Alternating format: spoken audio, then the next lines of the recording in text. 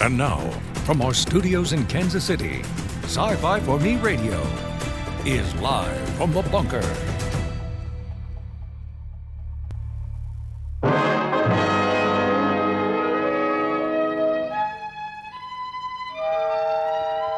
A little mood music to get us going for this hour. Welcome, everybody. We are live from the bunker of sorts. This one is a pre-recorded edition.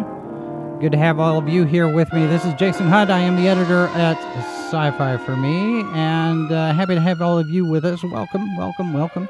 Those of you who are listening to us as a podcast, you are always welcome to join us over on the live video side of things. We're on YouTube, Odyssey, and YouTube, Odyssey, and Facebook. We don't stream live to Rumble yet, but we're working on that. So the little mood music, it is coming up. We've got Halloween just around the corner, and coming up in Los Angeles over the weekend, we have a performance of Frankenstein with a live orchestra. Now, this is similar to a lot of the different other things that we've seen before. You know, The Empire Strikes Back and Star Wars. We've seen all of these things, Back to the Future, where you have the movie. And this is the 1931 film directed by James Whale and starring Boris Karloff. And it's being performed with a live orchestra with the score by our guest. Mr. Michael Shapiro joins us to talk about his music, which is original composition for Frankenstein. Welcome to the program, sir. Great to see you. So, in my research, I'm looking at the notes. The film, as it was released in 1931, as I understand it here, did not have a musical score. And I'm looking at the IMDb credits, and it lists someone here named Bernard Kahn as music. Now, so let's clear this up a little bit first. Did the movie have music at any point originally? Only music that was filmed as part of the film, and the beginning credits and the end credits. The composer you mentioned, who I think was Austrian in background, wrote the music, which was stock music, for the credits. He did not write a through-composed film score because, sci-fi fans, 1933 King Kong, first through-composed film score. First time. And they did not have the technology yet, or the concern or the attention to adding a second soundtrack on the celluloid. Mm-hmm. They just had the one soundtrack for the talking as they filmed. They were connecting to the sprockets, that one track. By 33, when the first through-composed film score of King Kong was done, that started it. And then directors were able to figure out, well, we need to spot our films with a musician, with a composer, to write music. Because Lennon Moulton, in his book on cinema, said that the original Frankenstein, although a masterpiece, which it is creaky. Now, why? Illustration. You all know Star Wars, and you all know the end scene, the throne scene, with it, everybody's happy they've beaten the dark forces and blah, blah, blah. And on the YouTube, there is a comparison of the throne scene without music and with John Williams' music. You've probably seen it. Yeah. It is revelatory. So directors have realized that the use of music as an underscoring can change the import of a scene, can make it so much more dramatic and so much more meaningful. I had the great fortune of having this done in collaboration with a new theater that opened up in northern Westchester, where I live in New York, north of New York City. The Film Society of Lincoln Center went into partnership with a new theater in Pleasantville called the Jacob Burns Film Center, which has become a place where Spielberg and Ang Lee and the late Jonathan Demme and many other people do first runs of their films and go and talk about them in the theater. Right. And we did a collaboration in the first year of the Jacob Burns Film Center in 2002 of Frankenstein, 1931, with a live orchestra. And it was the first performance of Frankenstein, the movie score. Since that time, 3 versions have given birth. The original 15-player, a full orchestra version with massive amounts of strings and brass and percussion and winds, which I recorded the overture with the City of Birmingham Symphony in the UK, which is on all the platforms. And now, in Los Angeles, the world premiere this weekend of Frankenstein, the movie opera, which they are calling Frankenstein with live orchestra. That's much better than Frankenstein with dead orchestra. Right. But it also is Frankenstein with live singers. The LA Opera has a wonderful young artist program. And I am working with 6 of the most wonderful singers imaginable.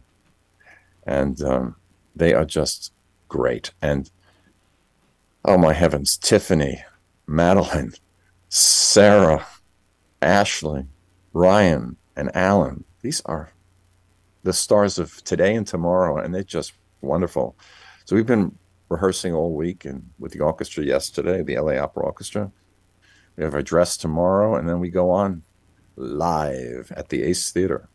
Now, are you making radical adjustments for the operatic version, or are you building on what you've already done? Because you mentioned John Williams. He takes themes and elements and uses them over and over again and rebuilds on that.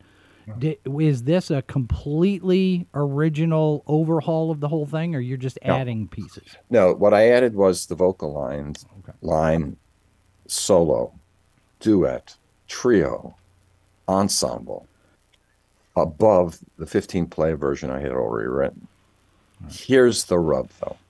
As you all remember, Frankenstein, the 1931 talking film, starts with a burial scene after the opening credits, which follow, by the way, Edward Van Sloan saying, "Mr. Carl Laemmle feels," and he warns everybody that, if you're going to be too scared, you should leave.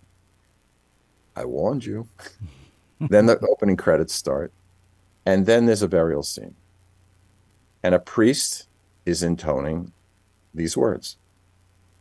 Et lux perpetua te, amen, which is kind of an abbreviation of some words from the Latin Requiem Mass. Wait a minute. What are you doing here? Let's talk about this. There's an opportunity there. Huge opportunity. Yeah. So when I was thinking of working with the LA Opera, I spoke to the folks here, and we were thinking of a libretto, and what am I going to use for words? Because I don't have singers, right? So I was saying, am I going to use a New English libretto? I spoke to a very well-known friend of mine who was a librettist, great librettist, and we were playing with ideas. It just didn't sit with me doing an English libretto, because you've got English, very proper British English on stage. James Whale, Brit. Yeah. Colin Clive, Brit. Boris Karloff, born Pratt in the UK, and when it was England, very proper British show, right? So I said, I'm not going to have my singers with American English or whatever. It's alive, it's alive. And then they go, it's alive, it's alive. That doesn't work. Right. But how about when it's alive, they start singing Dies Irae, Dies Illa, Day of Wrath. So I found, when I looked at the words of the Latin Requiem Mass, which I know deeply well because I've conducted the Verdi Requiem and the Mozart Requiem and all these pieces as a professional conductor, I said, wow, there's so much in the Latin Requiem Mass that works. For example, there's a scene after they dig up the coffin for their fresh parts in the first scene. They need more parts. What do they need? They need a brain. So what do? They put the coffin on a cart, and they're pulling it up a hill. At its top of the hill, very dramatic, is a hanging man who they're going to cut down and hopefully take his brain. And as they're taking the cart up the hill, in Frankenstein the movie score, I have these wonderful chords in the orchestra going dee-dum, dee-dum, an ascending scale, dee-dum, dee-dum. So there's your answer. But how do you underscore a movie? I'll get back to that in a second. So in the Latin Requiem Mass version, they're singing Kyrie eleison, Christe eleison, Kyrie eleison. What is the Latin Requiem Mass about? It's about resurrection. Here we have a Black Sabbath kind of resurrection where you have Dr. Henry Frankenstein, this genius. Now I know what it feels like to be God, creating a monster from dead parts. But here's the rub. Boris Karloff, in his breakout role, did something with the direction of James Whale, which is unprecedented. He made the monster someone we care about. The monster has soul. Yeah. How did Henry Frankenstein do that? How does the monster have soul? What he does in this film. He's vengeful. He's protective. He fights off people trying to, destroy him, as Dr. Waldman tries unsuccessfully. He feels horrible about doing something to a 7-year-old, which hopefully, if you remember the lake scene. Yeah. But it all works. What do I do for the 7-year-old in the lake scene? And I'll tell a very funny story about Marilyn Walters, who played that role. I have the soprano who is Tiffany Townsend, a genius singer, singing Agnus Dei Peccata Mundi, Lamb of God, which is right out of the Mass. And that little girl is the Lamb of God. There's so many examples. The Latin Requiem Mass is perfect. So that's what we are doing here. We are resurrecting a monster from his dead parts, and then he's going to have soul, and we're doing it all with the totally immortal words. I couldn't improve them anyway of the Latin Requiem Mass. Has there been any more unusual application of the Mass other than this form? I mean, this is not what you would typically associate. Yeah, and no. As you're sitting here and going through this idea of the idea of resurrection and that sort of thing, I can see the themes there. And it's interesting that this music just really connects into that and reinforces that. I mean, we talked about John Williams earlier. He said, one of the things that he does is, if you listen to the score, especially of a Star Wars film, you should be able to follow the story without the story. You follow the story with the music. And it sounds like that's kind of the same approach that you're doing here. Is the story as it plays out on screen also plays out with the music that you're adding. First thing is, John comes from a background of working in Hollywood. He's 91 now. He started in 1952. That's how long he's doing it. And he comes from that world of TV first. He did a gazillion TV shows before he did Jaws. I mean, gazillion. I come from symphonic and operatic world. Chamber music, choral music, song cycles, solo piano pieces, solo violin pieces. So I'm a symphonic operatic composer coming to this score from that way. So I view Frankenstein, the 1931 movie, as its own opera, its own musical show. I'm a Broadway person too. I grew up in New York, went to the Met, the old Met, the new Met. I worked in the Zurich Opera. I'm a stage guy. Right. So I understand movement. So for example, you and I did not meet until a few minutes ago, but now we're compadres in the love of sci-fi films and film and so forth. So the music when we first met would have been very formal. Sure. Because we don't know each other. Now we know each other. So if I see you, 3 months from now talking about something else, our music will be different. Our music's different right now. Now we're stationary. We're sitting. We're not moving around. And we're talking direct. But let's say we're talking about a scene in Frankenstein when the monster is lumbering across when he first enters backwards into the laboratory. Mm-hmm. of Dr. Frankenstein with his teacher, Dr. Waldman there. In that famous scene where he backs into he doesn't come through the entrance face first. He comes in with the back of his head, and then he turns around. And in 1931, 13-year-old Sam Shapiro, my father, went to the Brooklyn Paramount Theater, paid a nickel to get into the movies. Those were the days, right? Right. And when I saw Frankenstein in the 60s as a little boy, he walked in and watched my brother and I watching it on $1 Million Movie in New York, WOR Channel 9. And he said, "What are you doing? Turn that off." "Why? We like this movie, Daddy." "Turn it off. You're going to have a nightmare." I didn't sleep for a week. Oh, wow. So he recounted that scene when the monster comes through the door with the back of the head, and then he turns around and faces the audience. They screamed their heads off in the theater. And it was packed in those days, no TV, just radio. Right. People went to movie theaters almost every day. So that monster's head comes in, and then he turns around. And then James Whale takes the camera and he goes right into the head. Genius photography, genius drama. Yeah, it's a great reveal. So what do you do when you're writing a score to a film that the director passed away tragically in a pool in Hollywood in the 50s? You've seen Gods and Monsters. I'm sure you've seen that film. Yep. Ian McKellen, right? How do you do it? I mean, when I do a film now or documentary or whatever, I spot the movie with the director. Oh, I need music here. Now, what are you looking for here? We talk about here, so forth. Sure. Okay. That being said, You can't do that. I can't do that. Yeah. But again, I'm an opera composer. I'm a dramatic composer. So I watched it and then I said, how can I move the people in the film, fixed people, they're not changing. How can I move them across the scene? I had a conversation once with Steve Sondheim, which was very interesting. When I was young, I sent him some of my songs, which he really loved. And he sent me back a lovely, lovely note. And he said, I cannot imagine writing songs that don't have a dramatic context. Think about that.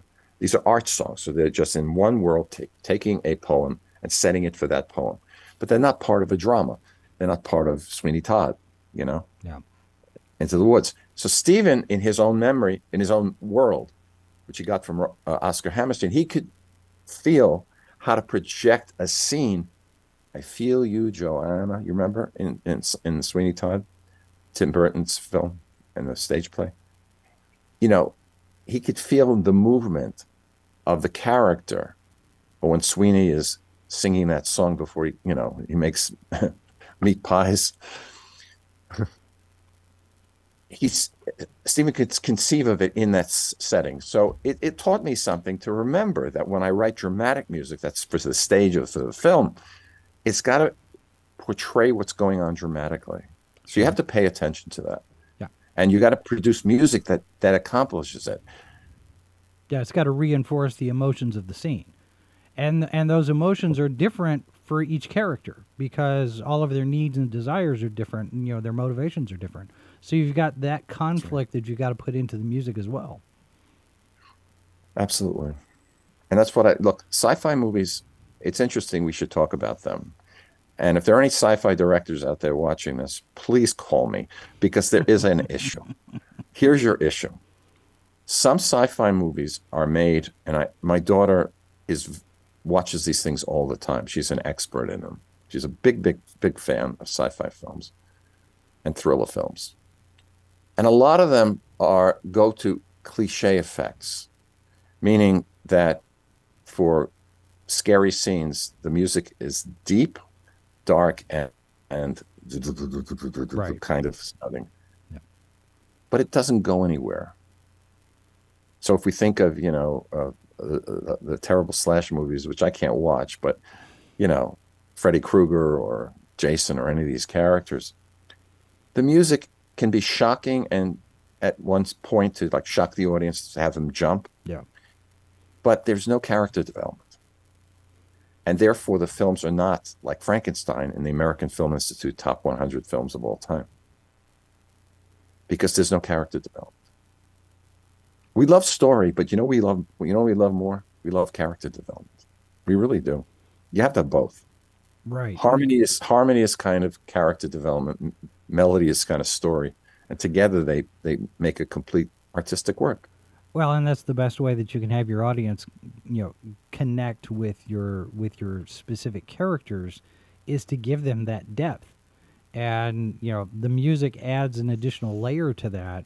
And you're right. Yeah. There are a lot of films and television shows. I'll sit there and I'll watch it, and the music just isn't significant.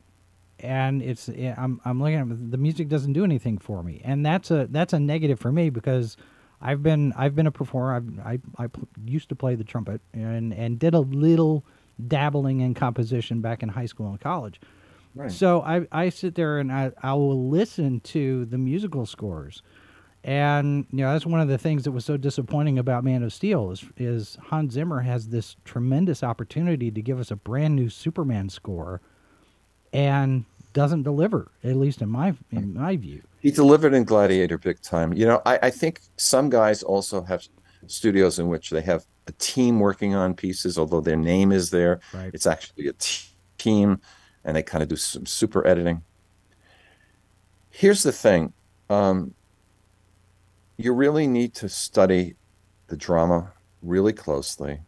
Mm-hmm. And here's the trick that's happened. My score, Frankenstein, the movie score, and now Frankenstein, the movie opera, is the #1 film live to film score in the world. This is going to be the 60th performance of one of the versions here at the LA Opera. And I get unsolicited requests, about a dozen a year for it worldwide. Now, here's the crazy part. When people come to see as they will at the LA Opera this Friday and Saturday, I'll come out after speaking to the audience a little bit about the piece and me. I will then conduct the overture, which is recorded by the City of Birmingham Symphony and so forth. And that's without film. Do the overture, 3-4 minutes, and the overture has a lot of the themes from the film. Then Edward Van Sloan comes out, Mr. Calamity Fields, from behind the curtain. He warns everybody, you should leave if you're going to be scared. I warned you. And then the film credits start. It looks perpetuo te. So we've been through all this. My music starts.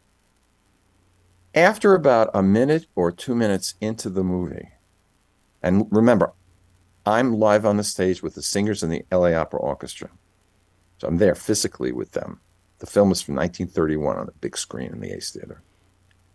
After 2 to 3 minutes, I've been told, the audience forgets we're there. Right. Think about that. That means we succeeded. And they're just watching the film and taking in the whole artistic experience. Yeah, total immersion at that point. Right. Perfectly said. So the immersion is what I seek in everything that I do, instrumentally, vocally, combination, dramatically, symphonically. Total immersion. So they don't think about the physical, me conducting the orchestra in my Second Symphony.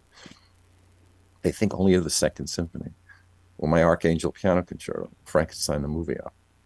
It's all immersion. And if I can immerse them, and in the words of one critic who saw Frankenstein and said that my music gets under people's skin, then I succeed. It's true of new opera too. Same thing. So let me ask you, with you coming from a stage and operatic and orchestral background rather than the Hollywood TV movie thing, because my original question was going to be whether you were drawing from influences like Korngold or Waxman, that group, but you're actually pulling from even further back. You're talking about Mozart and Verdi and that group. What influences are you pulling in for the score that you did for this? Because now you've got a broader palette to paint with. Yeah. Look, I studied counterpoint and ear training with conservatoire type people, very high up, Juilliard and private lessons and so forth. I am not a Hollywood composer, although I love writing for film. It's one of our, Shostakovich must have written 50 film scores. Erich Maria Korngold, who was a friend of my mentor, Karl Bamberger, in Vienna, came from an operatic symphonic background and only got here because Max Reinhardt pulled him over in the mid-30s to do A Midsummer Night's Dream, starring Mickey Rooney as Puck. It's a great film. And he brought him over. And then he went back, but then he brought him back to do Captain Blood and Robin Hood. Not Max Reinhardt, but the studio, right. MGM. And that saved his life and his family. Between Two Worlds, if you've ever seen that movie, that's their story. I'm very influenced by Korngold, very interested and influenced in a certain extent by Franz Waxman. It turns out that John Waxman, Franz Waxman's son, was my distributor for a long while of this film. And he's a friend. And I've conducted many of the scores of Bernard Herrmann, Benny Herrmann, as they called him, yep. Nino Rota, and so forth, and John Williams, and others who were rented. The scores were rented to me in parts by John Waxman. Theme and Variations. It's now been sold to a major house. But the point of the matter is, very influenced by them, and I love them. I love Elliot Goldenthal and the recent people. And Elliot comes from my kind of background. Of course, John Williams, one of the great human beings and composers. I love watching his things and how varied he can do it. Yeah. Catch Me If You Can. Remember that score?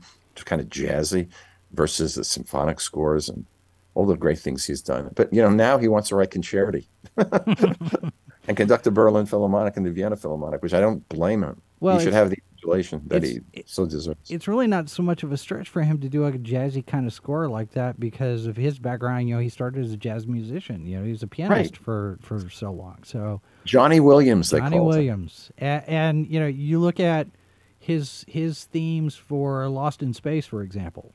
Mm-hmm. And they're kind of upbeat and kitschy and jazzy and have that influence in there as well. So, yeah, it's no surprise. But, yeah, it's not a surprise either that he would go and want to write the big orchestral, concerti stuff as well because his palette, I guess, is so broad as well. But it's because of everything else that he's done. I mean, the NBC News theme and the Olympics all that kind of stuff. Yeah. Meet the Press. Meet the Press. Yeah.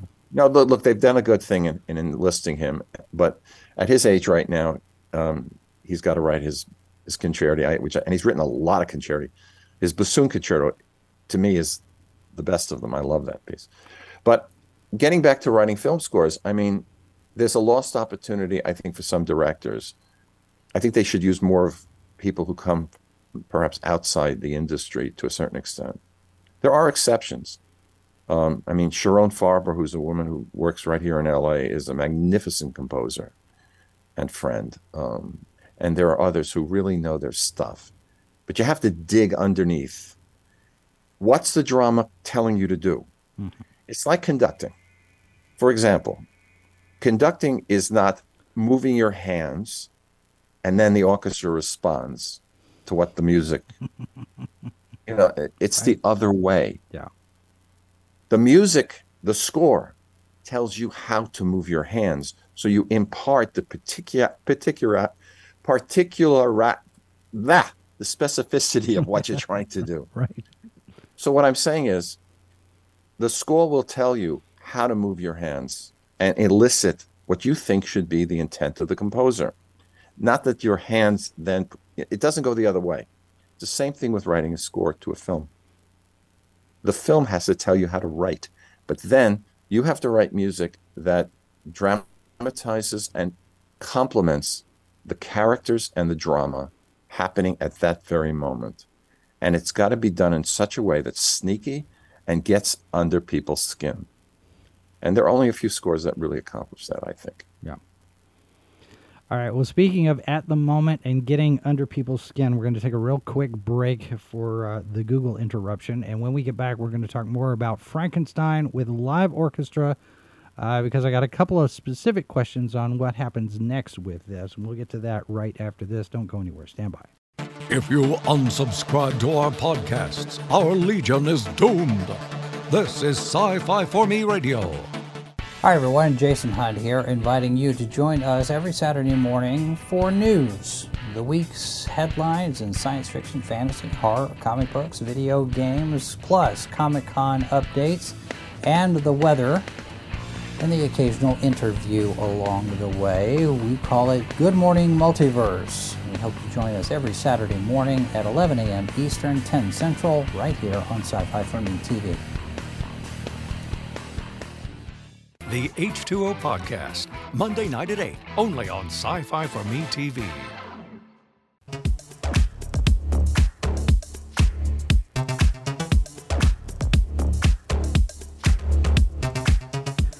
Back live from the bunker, ladies and gentlemen. We are talking music, and we started with a little noir music. We've been on some electronic. We've evolved our score as the conversation has continued. We are talking with Michael Shapiro, who is the composer and conductor for. It's an interesting concept. I mean, as many times as I've seen movies with live orchestra, now you've got Frankenstein with the live orchestra and opera performance that's coming up this weekend. So let me ask you this, because it's a natural. I think hopefully it's a natural progression of thought. Mm-hmm. The Universal monster movies. There's been a lot of discussion of late about reviving them. There's been a lot of interest.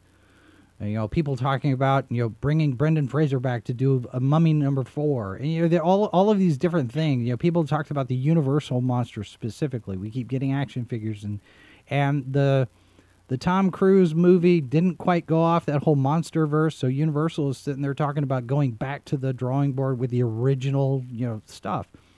And then this comes along, and the question that I have is whether or not there have been any conversations with Universal about distributing the 1931 film with your score, like on a Blu-ray or DVD. Has there been any talk about including your score as an optional track, maybe on the movie itself?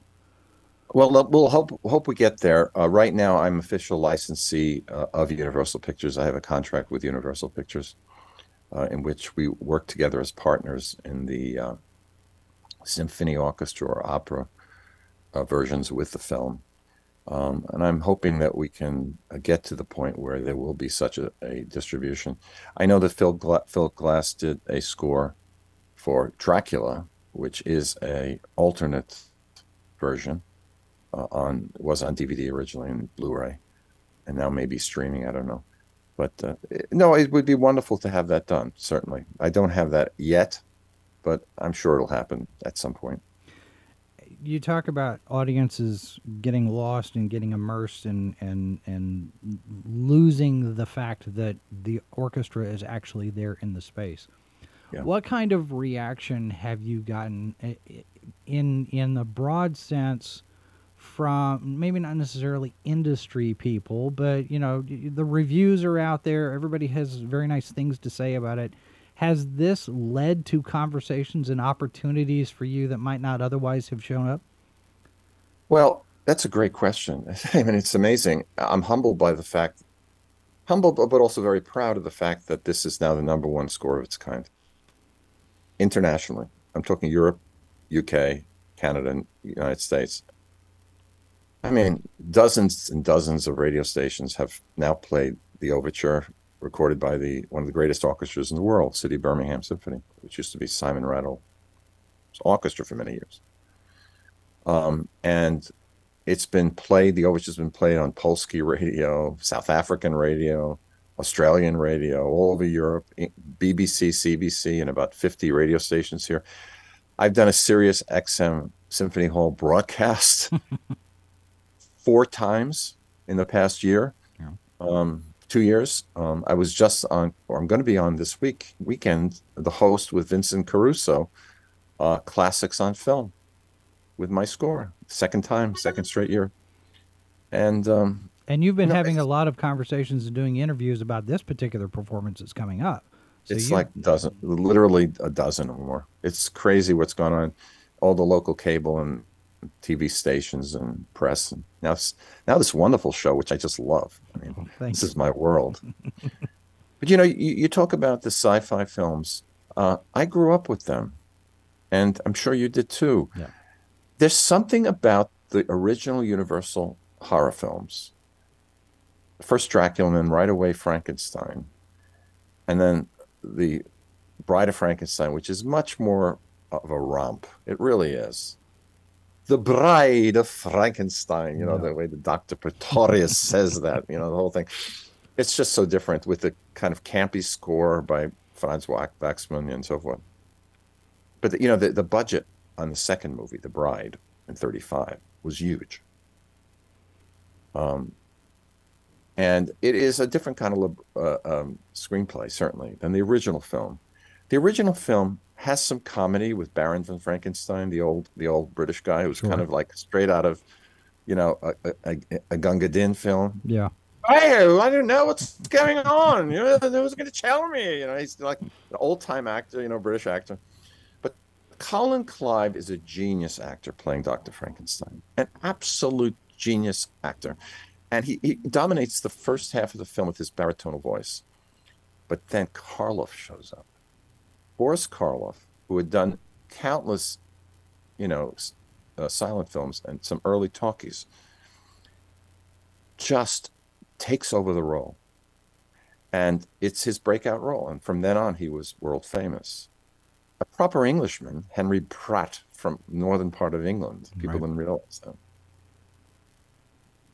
My God, it's just the greatest film. So, what opportunities have come about from this? Because you talk about the things that you're able to do with this. What's next? What have people come to you and said, "Hey, Michael, why don't we talk about doing this other thing here?" Well, all of my concerti are being done worldwide and getting recorded. My recordings are all out there pretty much, and we get two or three new ones a year. My piece Voices is being premiered. It's a full hour and 10-minute requiem with the poetry is Sephardic poems of the Holocaust. Very powerful stuff in multiple languages: French, Italian, Ladino, the language of the Mediterranean Jews, and Spanish and Hebrew, is going to be premiered at Central Synagogue in New York City on November 10, and then out here in LA at the Reagan Library with the LA Master Chorale, conducted by Grant Gershon, the West Coast premiere in March. You know what it is? I've gotten great currency with Frankenstein all over the world. I've also, you talk about opportunities. Until there are official announcements, I can't say what they are in this broadcast. Sure. But another major, very major, top 10 opera house is taking this on with me conducting next year. And then the following season in 24, I'm conducting one of the greatest orchestras in Europe. I mean, it's a very famous one. Again, not announced yet, but we're in contract, So what it does is, when you have something like this that becomes the most popular piece of its kind, you don't realize it's going to happen when you write it. But this has happened, and it gives me great opportunities to conduct. So, for example, or have others conduct, friends of mine. So when, for example, I never thought I would conduct in Milano and have to work with an orchestra in Italian, although I speak Italian. So I conducted last year at the Orchestra Sinfonica di Milano Giuseppe Verdi, the Milan Symphony Orchestra, in their beautiful Auditorium Cariplo on the Largo Gustavo Mahler.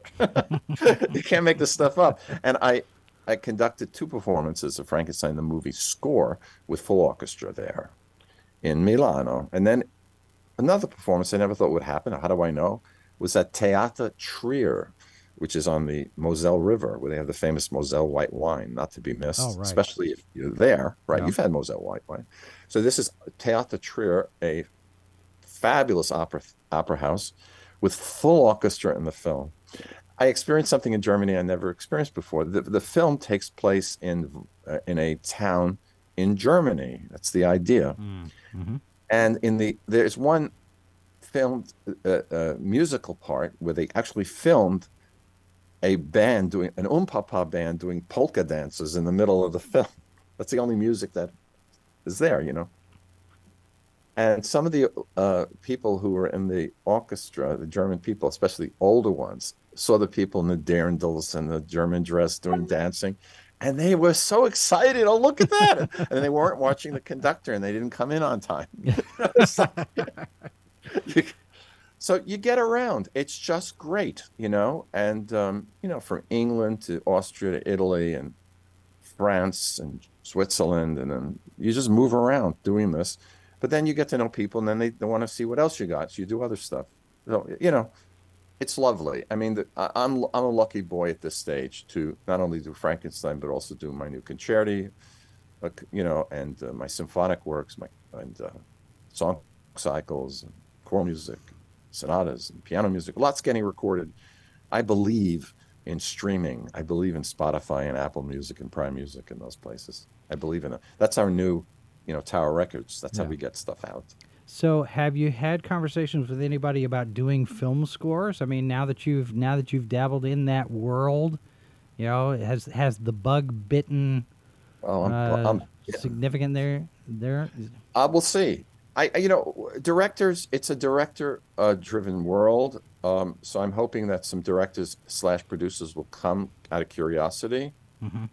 I mean, Guillermo del Toro is somebody I deeply respect and has used music very, very beautifully. He's somebody I would love to meet.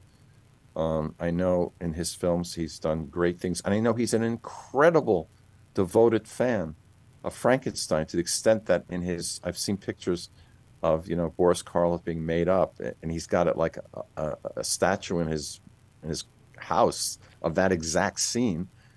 Famous photograph, but he's got a real version of it. Yeah. So he's somebody I'd love to work with, and there are many others.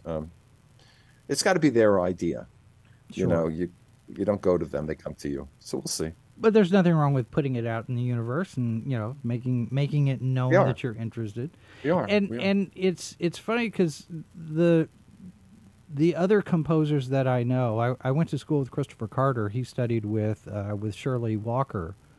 Mm-hmm. And his group, Michael Mulquiston, Lolita Ritmanis, and Christopher, they all are in the Warner Brothers animation world for a lot of the stuff that they composed for film and TV. Mm-hmm. But then they also have their own independent orchestral works, stage productions and stuff that they compose as well. So it seems like it's a natural fit for, you know, for people to do both. If you've got composers that do one or the other, it's almost like you're one-armed wallpaper hanger. You're not using all of the tools that you have at hand.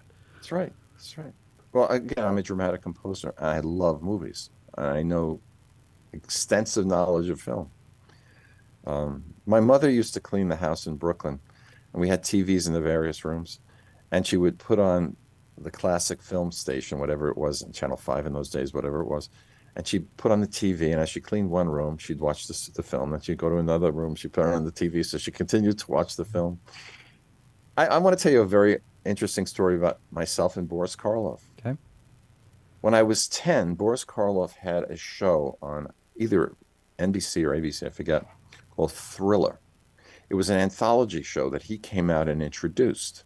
He did an introduction, and then there was a show that was a thrilling show or a horror show, much like The Twilight Zone or Alfred Hitchcock's Presents, one of those kinds of shows. And in those days, you know, Rod Serling came out and he introduced a show. Alfred Hitchcock came out and he introduced the show. Well, Boris Karloff introduced Thriller. So I loved him. I loved him in the early movies, you know, and I wrote to him, 10-year-old Michael, handwritten note. Dear Mr. Karloff, I'm 10 years old. I think you're a thriller. Can I have your autograph? Thank you very much. Sincerely yours, Michael Shapiro. Handwritten. I send it in an envelope to Mr. Boris Karloff, Hollywood, California. 10-year-old, you know. A month later, I get a handwritten envelope from Van Nuys, California. Michael Shapiro, my address, no zip code, pre-zip code days. No. With like a 3-cent stamp, whatever it was. I open it up.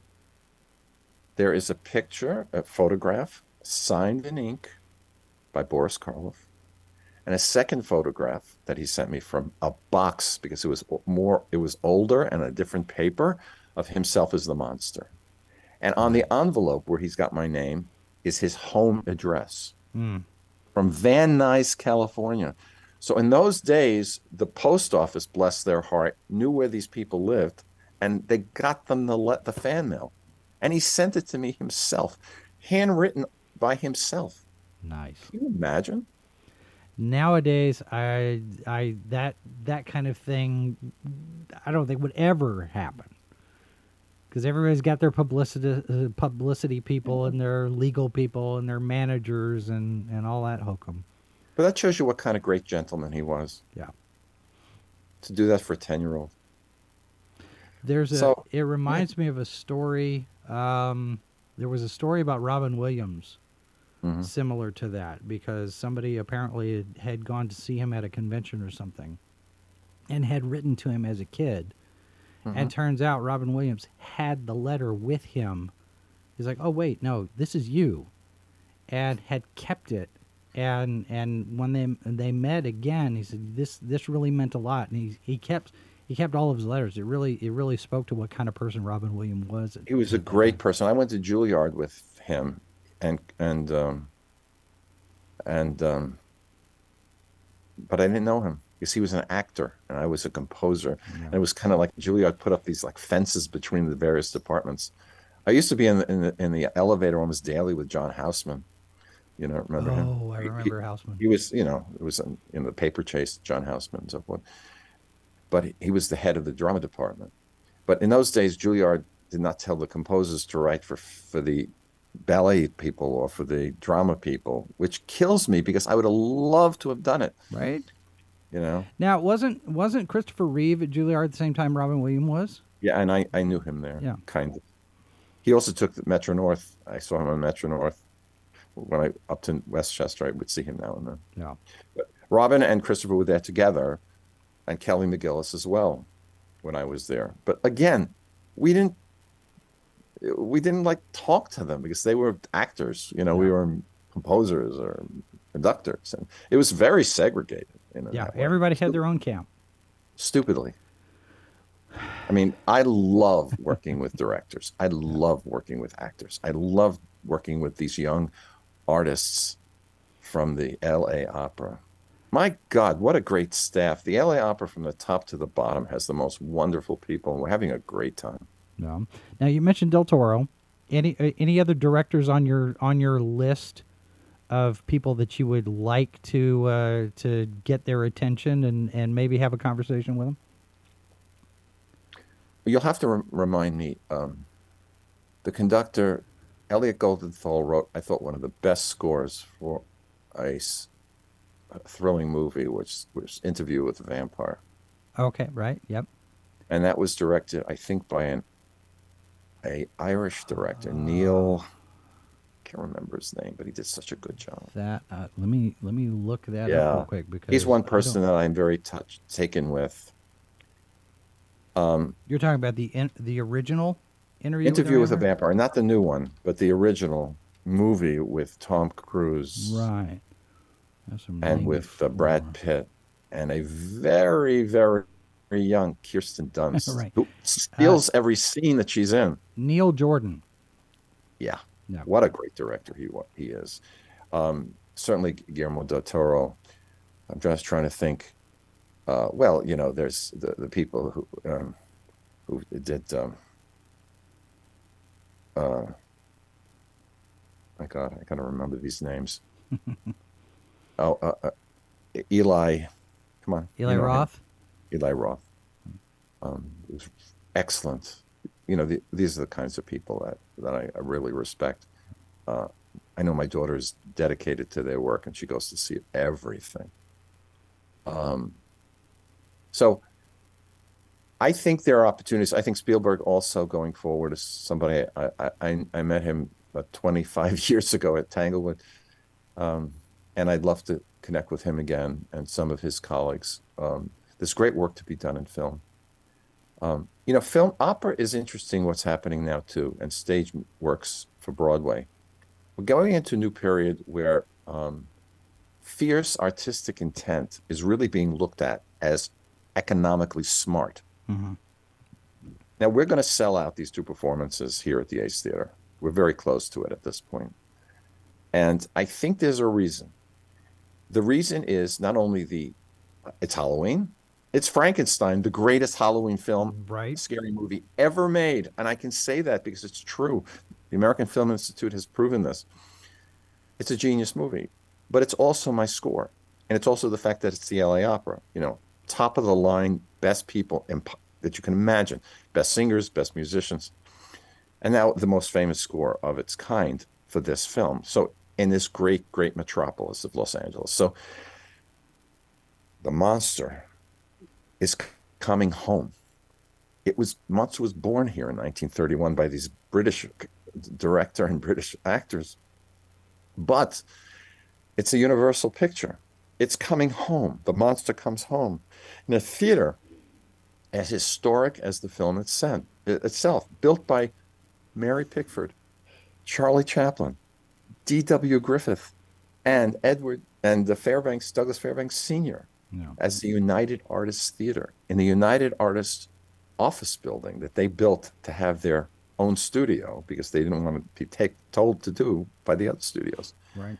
It's now the Ace Hotel, and the theater at the Ace Hotel still says United Artists downstairs on the marquee. So, it's a thrill. There. It's great. Well, it sounds like you've got quite a bit going into this weekend. You're ready to go and eager, and I imagine some tingles going into this. So it promises to be an amazing experience for anybody who's going to be there. The show, let's see, you're saying that tickets are still available, or it's not quite sold out yet? It will be. It will be. But there are still tickets available. So rush, don't wait. Right. I must tell people, don't wait. It's a very popular show. All right. And I'd love to see everyone there because remember what Edward Van Sloan says. It might thrill you. It might even horrify you.